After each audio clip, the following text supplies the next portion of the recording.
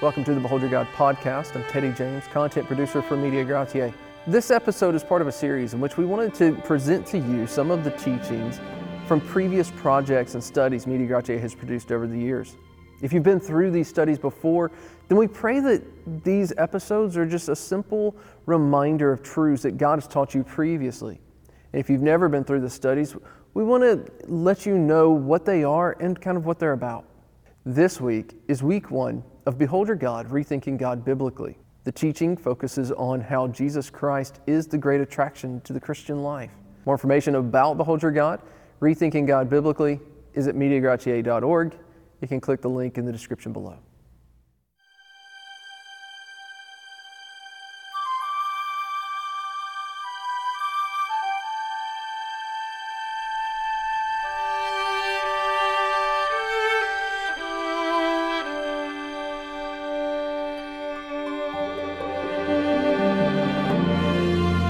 What a man thinks of God clearly indicates everything about his life of any consequence whatsoever. Everything that we know about Christianity is built upon the foundation of the attributes of God.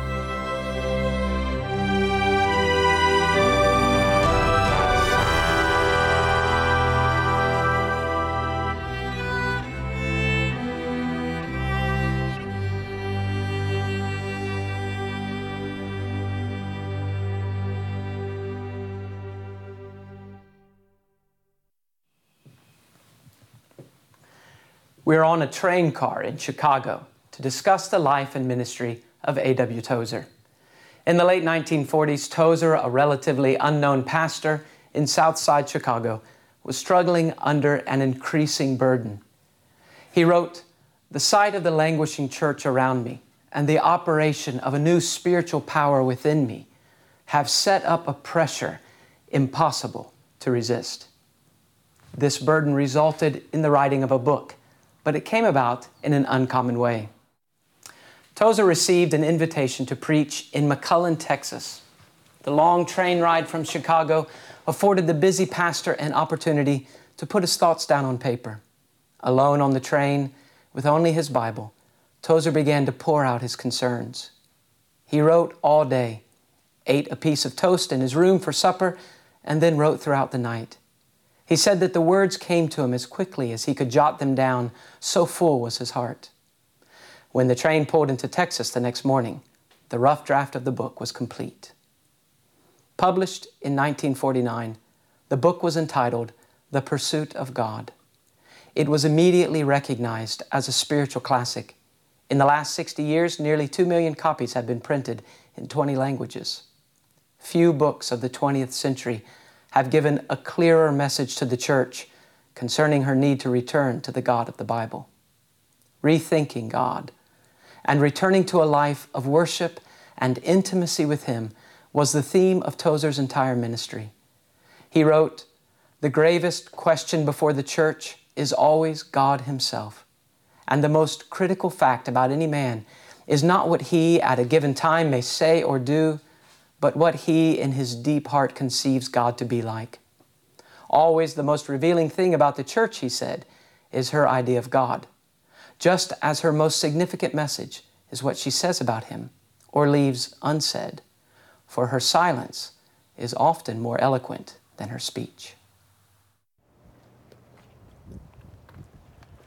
Tozer was born in a small farming community in Pennsylvania in 1897.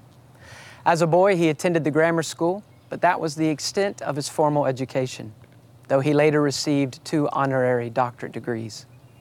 Tozer's grandmother was the major spiritual influence in his youth. She taught him about God, and she encouraged him to educate himself. After his father suffered a mental breakdown, much of the responsibility of the family farm rested on young Tozer's shoulders. He was delighted when, at the age of 14, the family left the farm and moved to Akron, Ohio. At 17, he was working for the Goodyear Tire Company. On his way home one day, he heard the street preacher crying out, "If you don't know how to be saved," he said, "just call on God, saying, 'God, be merciful to me, a sinner,' and God will hear you." Those words haunted him, and when he arrived home, he headed straight for the attic and there met with God, who mercifully heard his plea. From that point forward, he had an insatiable appetite to know God for himself. As a young man, Tozer had thirsted for adventure. After conversion, this desire wasn't lessened, but rather it was turned fully to the pursuit of God. He was very practical in this pursuit. In his crowded home, he cleared a place behind the boiler in the basement where he would spend hours alone with God. He described himself as being athirst for God and not satisfied until he had drunk deep of the fountain of living water. A.W. Tozer married in 1918, and he and his new bride soon embarked on an evangelistic campaign in West Virginia. It was there that Tozer first began to preach. The young couple became involved with the Christian and Missionary Alliance churches. Tozer's first pastorate was in West Virginia. He later pastored churches in Indiana, Ohio, and Toronto. But most of his ministry was spent at the Southside Alliance Church here in Chicago. In spite of being a pastor in one of the busiest cities of America, Tozer poured himself into prayer, the study of Scripture, and the practice of the presence of God. The adoration of God was the heartbeat of his life. Worship was his lifestyle, not merely a Sunday activity. He came to his office each morning, shut the door, laid face down on the floor, and spent the morning lost in the wonder of God. Once he was so engrossed in the worship of God that he missed a conference session when he was the scheduled speaker. "I had a more important appointment," was his only excuse. Tozer also devoured the Christian classics. He made the men and women of the past who were consumed with love to God to be his constant companions. Along with his duties as pastor, he became the editor of the Alliance Weekly, the denominational paper for the Christian and Missionary Alliance churches. He was a popular conference speaker and an author of 9 books during his lifetime, though over 30 more were published from his articles and sermons after his death. He became the prophetic voice for American evangelicalism. His book, The Pursuit of God, brought Tozer into contact with men and women across the globe whose heart beat like his. The fellowship of the burning heart, he called them, those who had tasted God and hungered for more. In 1963, at the age of 66, Tozer died of a heart attack. His small grave marker reads, A.W. Tozer, a man of God. What was it that captivated this man? What made him an influential Christian who is still influencing others through his books and sermons? The answer can be found in something Tozer once wrote. "I am convinced that the lack of great saints in this day is due, at least in part, to our unwillingness to give sufficient time to the cultivation of the knowledge of God." Tozer was willing to devote a lifetime to that cultivation. He once wrote in a prayer, "O God, I have tasted thy goodness, and it has both satisfied me and made me thirsty for more. Show me thy glory, I pray thee, that I may know thee indeed." It is that mighty hunger for God himself that we will be considering together in this week's lesson.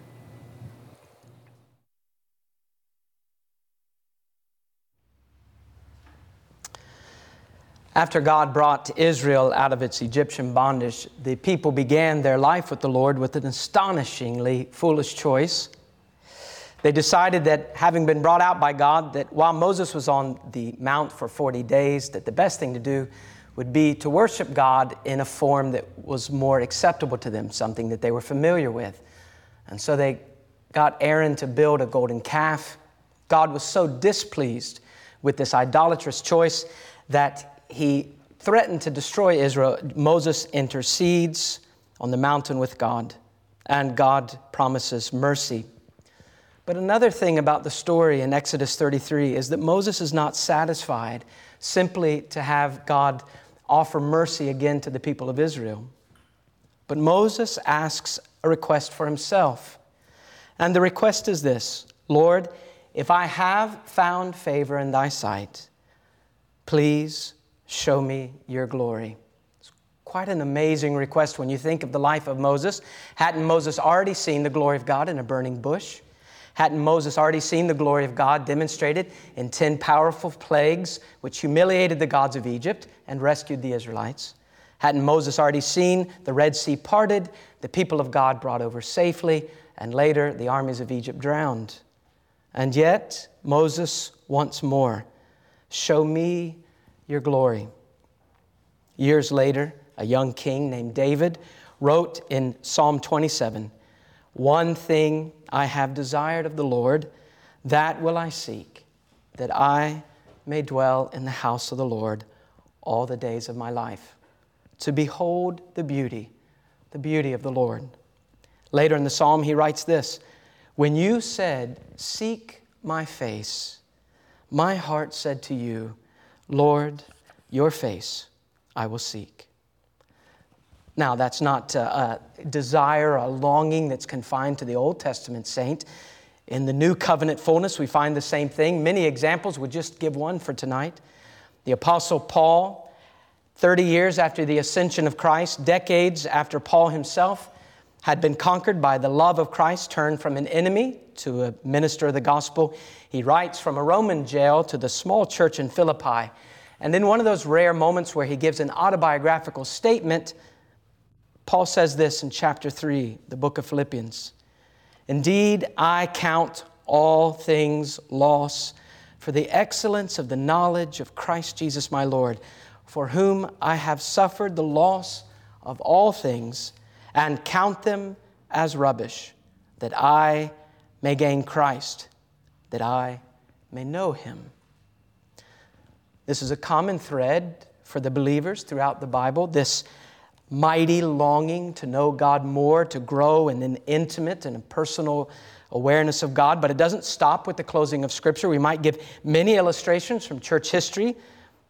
Just one from the 17th century, a Baptist pastor named John Bunyan, who spent a number of years in prison for the crime of preaching. He wrote of the goodness and the desirability of God. And this is what he said: "God is the only desirable good. Nothing without Him is worthy of our hearts. The life, the glory, the blessedness, the soul-satisfying goodness that is in God are beyond expression." But it's not just the ancient world. In the mid-20th century, a pastor whom we'll be speaking of often, named A.W. Tozer in Chicago, wrote this prayer at the end of a chapter in his book, The Pursuit of God. "O God," he prays, "I have tasted Thy goodness, and it has both satisfied me and made me thirsty for more. I want to want Thee. I long to be filled with longing. Show me Thy glory, I pray Thee, that so I may know Thee indeed." This unashamed pursuit of an intimate and personal knowledge of God, this mighty burden to know God better as a believer, a burden that cannot be lifted by anything less than that one-on-one contact with our Creator. This is what we've come together to study and to consider. This is what we've come together to stir each other up to pursue. I think, though, we'd have to admit that sadly, words like these might seem a bit strange to us today in church. We may think that these writers were exaggerating. We may feel that they were using poetic license in describing the greatness of God and the desire of their own heart. We may feel that they were letting their emotions run away with them. But there is another answer. The difference between what we see as normal Christianity and the statements that these believers made might be rooted in the fact that they knew God in a way that we, in our day, have only read about. During these 12 studies together, we want to seek the Lord the way they did. Like Moses, we want to plead to God. Yes, you've given us favor in Christ. Please show us your glory. Like David, we come to God and desire to have responsive hearts. When you say, "Seek my face, Lord," my heart says, "Your face I will seek." Like Paul, we want to count all things in comparison to knowing Christ as garbage. Like John Bunyan, we want to be able to say, "I have tasted and found that God is so good that His goodness, His satisfying goodness is beyond expression." And like A.W. Tozer, we want to say to God, we long to be filled with a holy longing that can only be met in Him.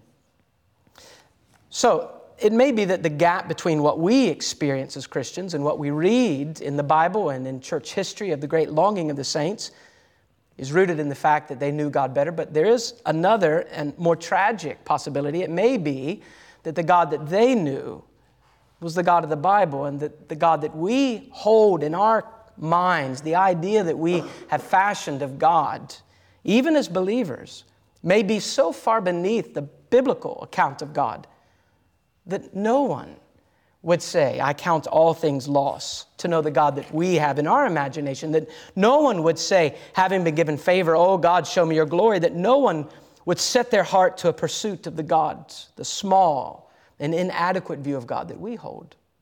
So we want to make sure that in this study, that it is the God of the Bible that we're pursuing.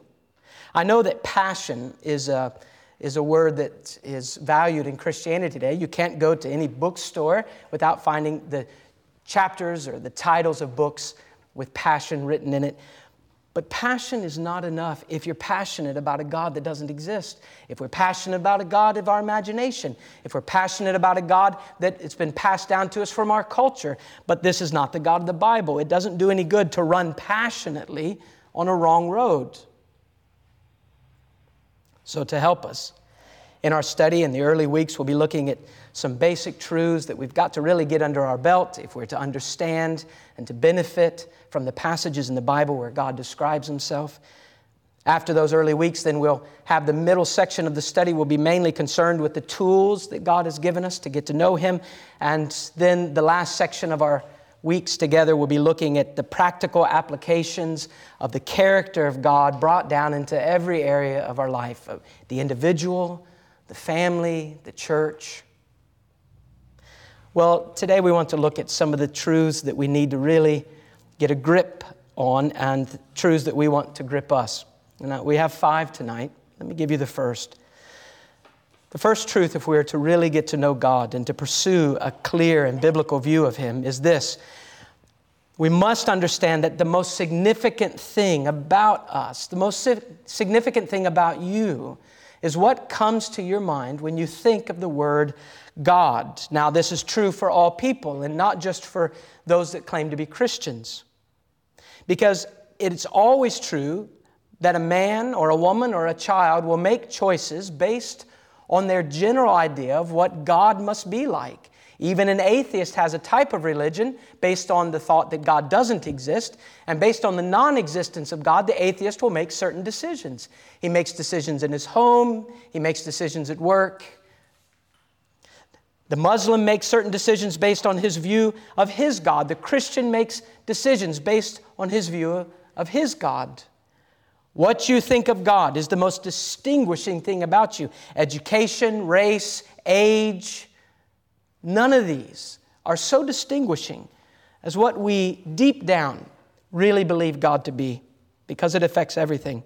Everything will flow from that. So what is your view of God? Now, I'm not asking you what your official view of God is. That is, I don't want a Sunday school answer. We don't want to ask ourselves, what does my church say that I'm supposed to believe about God? We don't want to ask ourselves, what does my denomination say that we believe about God? What do the books on my shelf say that I believe about God? What do my parents say I'm supposed to believe about God? The question is, what do you really believe and think of when you think of God? Now, our true view of God is not so easy to spot as our denominational statements or creeds or confessions. Our true view of God might remain hidden under a great pile of religious rubble, phrases that we pick up from church and from Christian radio, things that we say that sound good, but it really masks what we think. So if you're going to really understand what you think about God, it'll probably take a courageous and determined search of your own heart. But whatever you find your view of God to be, it is the most distinguishing thing, the most important thing about your life. Let me give you a second truth. Knowing God is the great jewel of Christianity. Yes, we're thankful for the many other things that have come from the cross of Christ, but they all lead to this great source. They all lead to knowing God.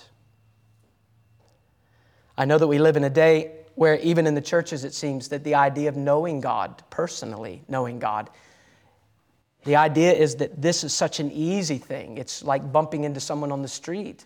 A child comes to the pastor and says, I don't want to go to the hell that you talked about. I want the heaven you talked about. I want the friend you talked about. I want the happiness you talked about. And those are all good things. And the pastor says, generally, depending on the church tradition, you need to join the church, or you need to get baptized, or you need to say these words after me. You need to ask Christ into your heart, whatever it is, and you know Him. And the implication then is, that's the end of the journey. But it's a wrong view. We take for granted that everyone in our church knows God. We sit down, we look to the left and to the right. There are people, they're all cleaned up, they're all nice looking. They're our friends and family. And we really have a hard time imagining that anybody on the pew next to us, anybody in our small group, may not know God. Knowing God in our day is the easiest thing in the world. Some of the symptoms of this, the flippancy in our worship, the casualness with which we stroll up to God in our prayers, the boredom that we display with the Bible, unless the preacher's giving us the 4 steps to how you can be happy. In reality, though, knowing God is no small matter. I wonder, are we so casual with God because we, in the 21st century, know Him so well? Or is it because we hardly know Him in our churches at all? It's no small matter to know God. Let me give you a few verses that will help us to see this. The first is found in John chapter 17. And it shows us this. In order for people like you, in order for a person like me to know a God like that, God must entrust all authority into the hands of His Son, the God-man, as He goes to the cross. Anything less than that, anything less than all divine authority is not enough to accomplish what had to be accomplished for you to know Him. Christ prays in John chapter 17 in verse 1, Father, the hour has come. Glorify your Son, that your Son may also glorify you, as you have given Him authority over all flesh, that He should give eternal life to as many as you have given Him. And this is eternal life, that they may know you, the only true God, and Jesus Christ, whom you have sent. Do you see what He says there? Did you catch that?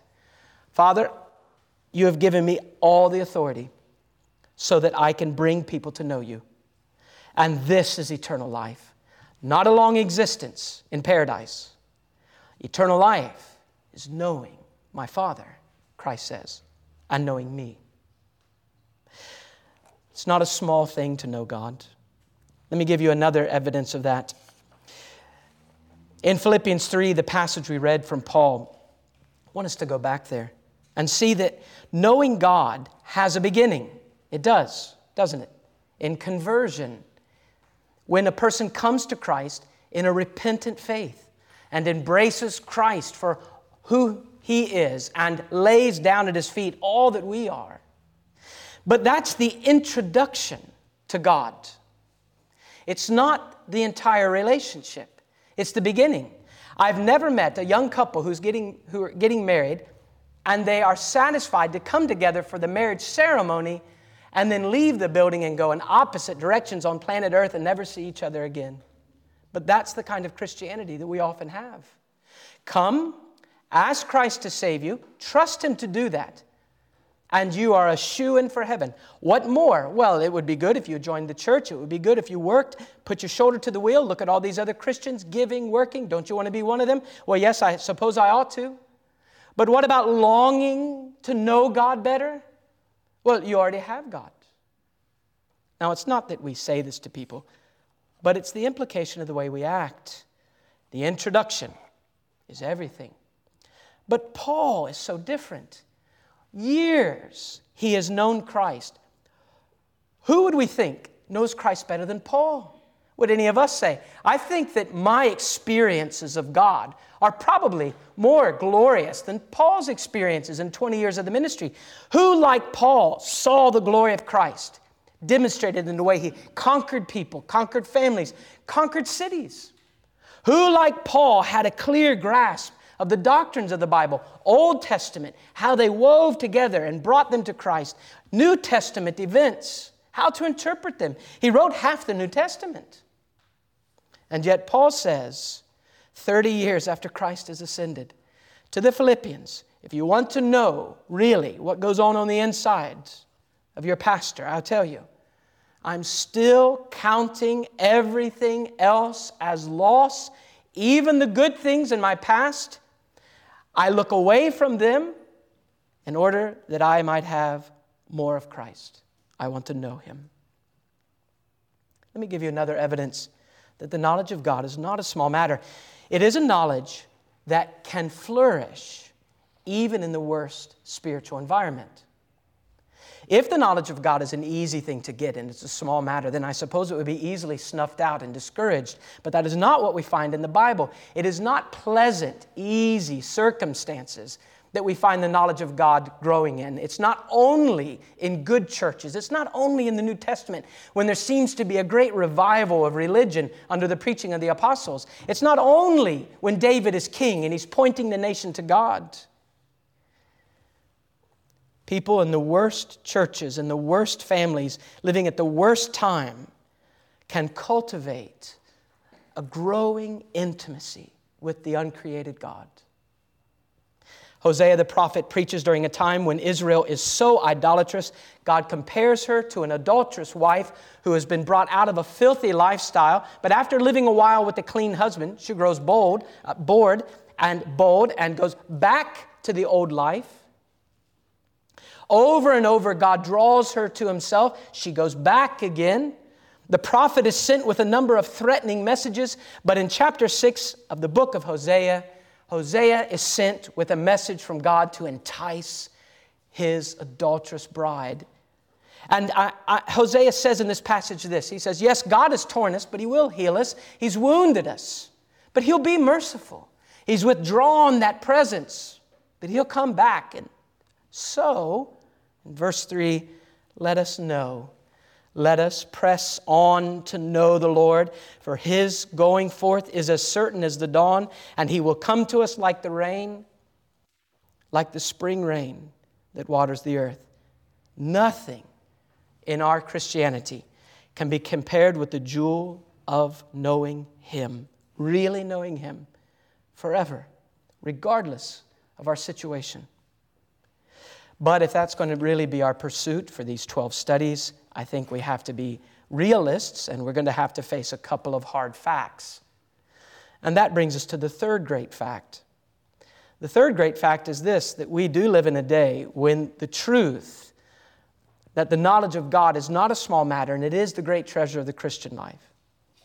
When that truth has been replaced by pursuits of secondary matters in Christianity. So, certainly I think we would have to be honest and say that the early days of the 21st century have been days when, especially in America and in the West, there has been a very aggressive rethinking of things in Christianity.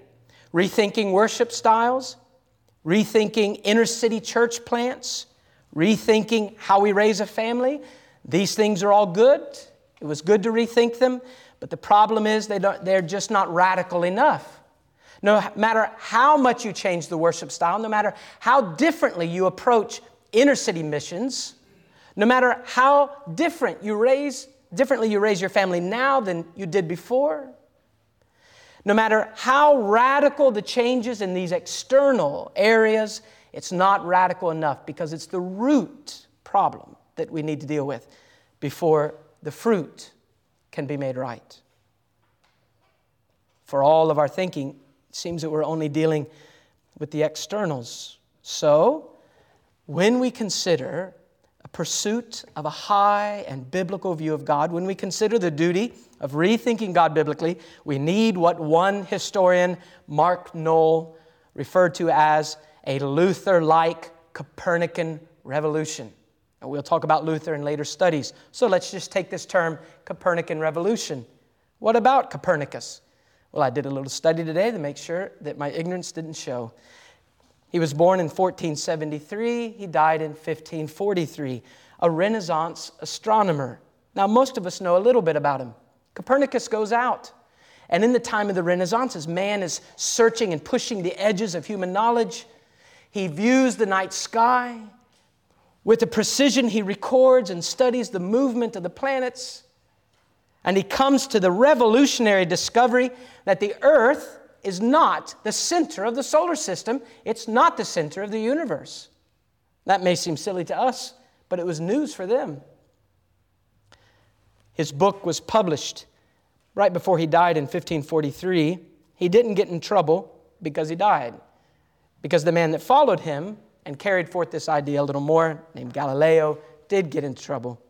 Sadly, the Renaissance church, the Roman Catholic Church, misinterpreting certain passages in the Bible, condemned the idea that the sun was the center of the solar system and that our earth was orbiting the sun. They said, no, that doesn't sound right to us. We believe that God said in the Bible, which he didn't, that the sun orbits the earth. The earth is the center. Up to that point, they were confused. Now, what we need is a spiritual Copernicus. What you need is to go to the Scriptures and study the Scriptures, especially those passages which describe God, with as much precision and determination as Copernicus studied the night sky, until you have a Copernican revolution. And what I mean is this. In our day, we've been told, even by the church, that we are the center of the universe. Me, my spiritual needs, my eternal destination, that's what's important. My family, my town, my friends, our church, our denomination, our nation is the center of all creation. And we all fall right in line with that. But we must lovingly and humbly go back and say, it's a lie. Everything in church, everything at home, everything in the individual life must orbit God. We need a Copernican revolution. We need to see that planet Earth is not the center, that we are not the center, that you are not the center of God's universe. Now the church is a little confused. Taking the passages of the Bible that speak of the amazing, condescending love of God, that He knows your name, He knows your needs, He has given His Son for your sin. Knowing these things, the church has taken a mistaken step and said that God is centered around us. But it's wrong. We need to go back to the Bible and to see God for who He is until He acquires in our eyesight such spiritual mass that He pulls every area of our life into His orbit. Let me give you the fourth truth. Knowing God is costly. Don't fool yourself.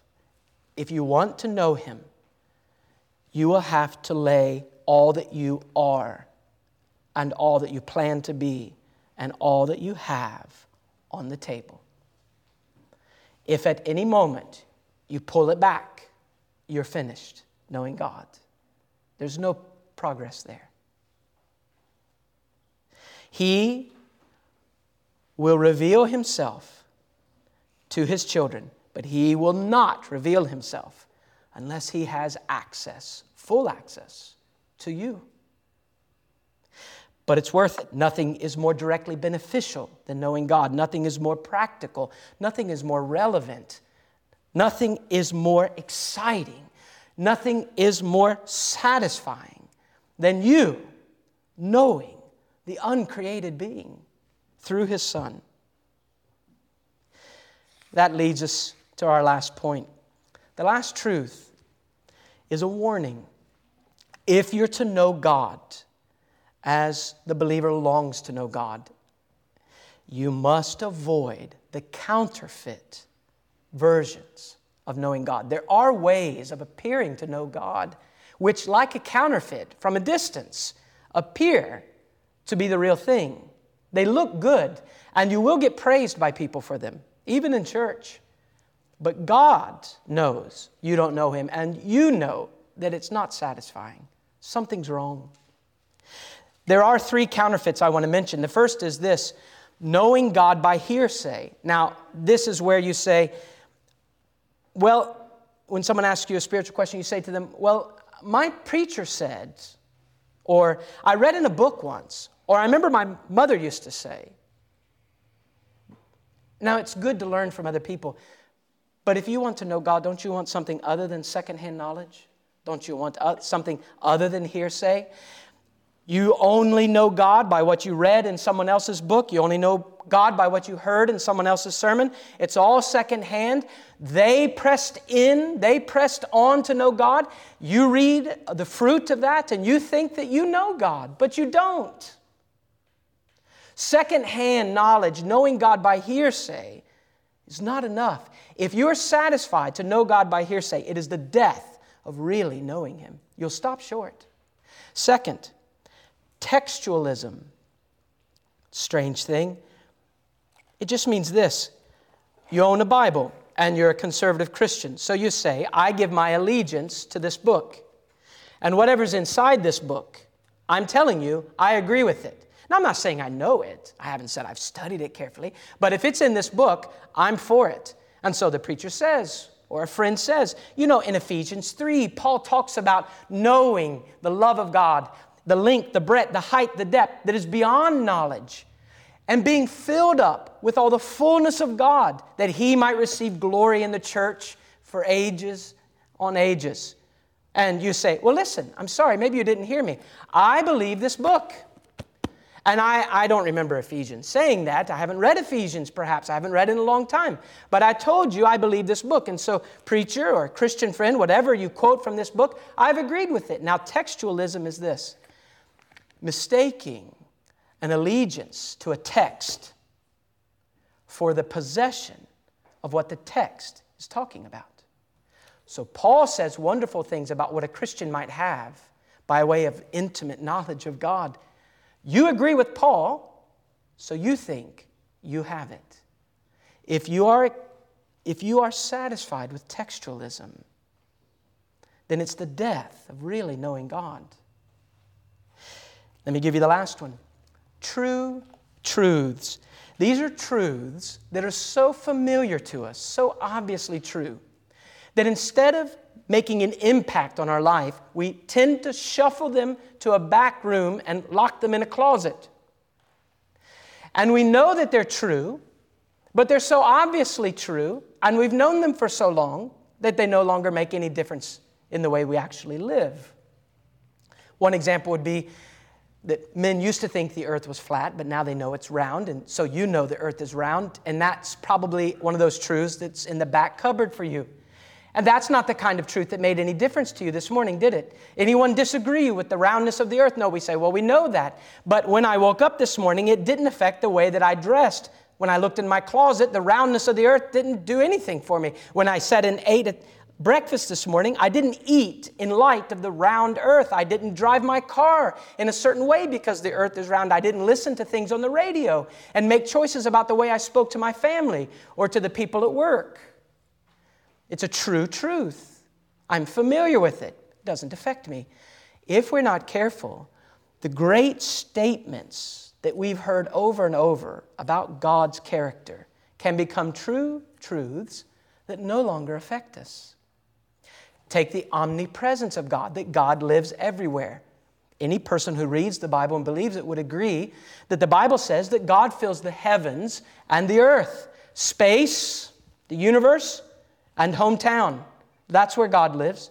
He's everywhere. That God lives in heaven and in hell. He's everywhere at the same moment. That wherever I go today, God is there already.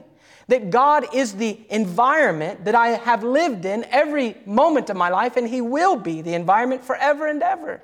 That I cannot lock a door and lock God out. I cannot turn out the light and blind God. I can't whisper and He doesn't hear it. Every good deed and every bad deed, every sinful thought has been done right before the face of God.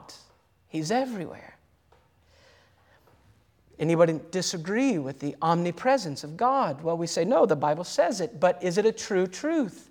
Have you packed it back in the closet so that it no longer makes a difference in the way you live? Did you look into your wardrobe this morning, you open your closet, and the reality that I am before the living God who is holy means that I choose this way, and I sit down at the table, and I eat this way, and I drive my car this way, and I listen to this kind of thing, but not that kind of thing, and I talk this way to people because I am before the face of God always.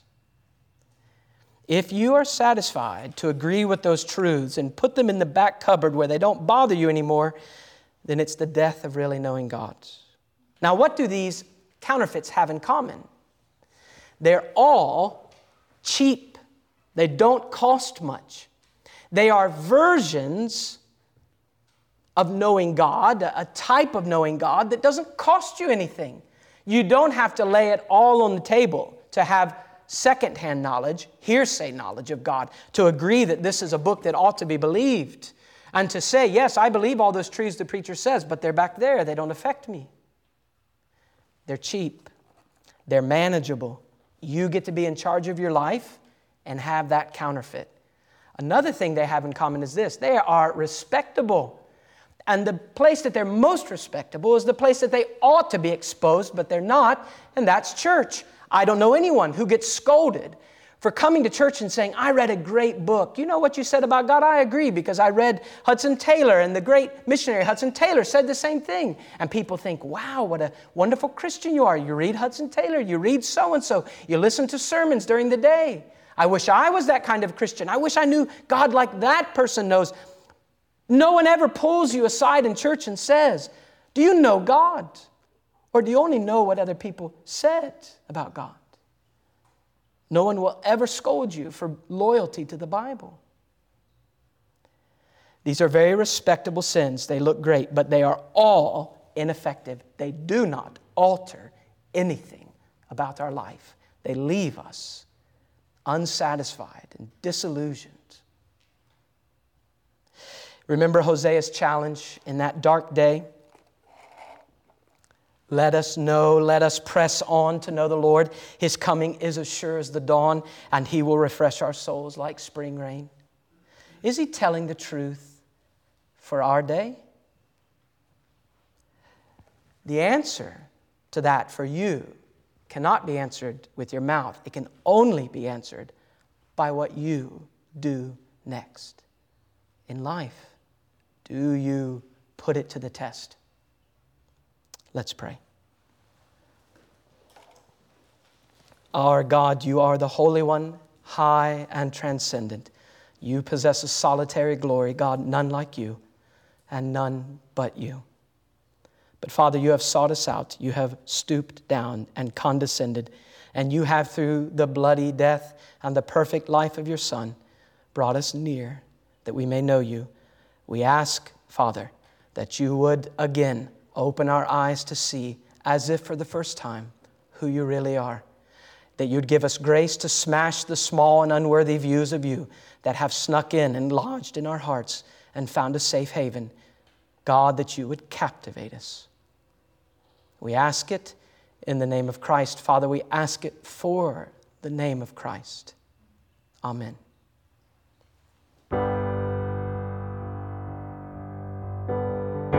The whole business of the Christian gospel is to bring us to God. To bring us to God, so that we are made aware of God, and God becomes real to us. That's what it's about. And that's why Christ came, that's why He died. So sometimes, perhaps for no fault of their own, people misunderstand what a Christian really is. And that's sad. So it's important, I think, that we emphasize that He died, the just for the unjust, to bring us to God, so that God becomes a real person in our lives and not just a theological proposition. You delighted in what you know? Or are you delighted in knowing Him? Is the most important thing about a man what enters his mind when he thinks about God? I totally agree with Tozer. Everything that we know about Christianity is built upon the foundation of the attributes of God. Every doctrine that we believe is somehow hinged, directly related to our view of God. It affects everything. It colors everything. Now, I would agree with Tozer, and I have a great respect for Tozer, but I can go beyond Tozer to quote a higher authority, and that would be, of course, Jeremiah. And he tells us that, that wise men, even wise men, should not boast in their wisdom, and that men of great strength should not boast in their might, and that rich men, of course, should not boast in their riches. But the one who boasts should boast in this: God says that He understands me and that He knows me. It's from that knowledge of God that everything else flows. There's no doubt in my mind that what a man thinks of God clearly indicates everything about his life of any consequence whatsoever. What you or I think about God affects everything that we are and everything that we do. And that's exposed or revealed everywhere that we look. I mean, all the decisions that we make, that we see other people making, the root issue there is what that person believes or doesn't believe about God, who they think He is. If we have a typical American view of God, we don't have a view of the God of the Bible at all, and it shows up in the life and in the way that people think and pray and live. Personally, in my own experience, thinking that I was very familiar with God for a long time, and not until I was almost 19 years old being confronted with the God of the Bible.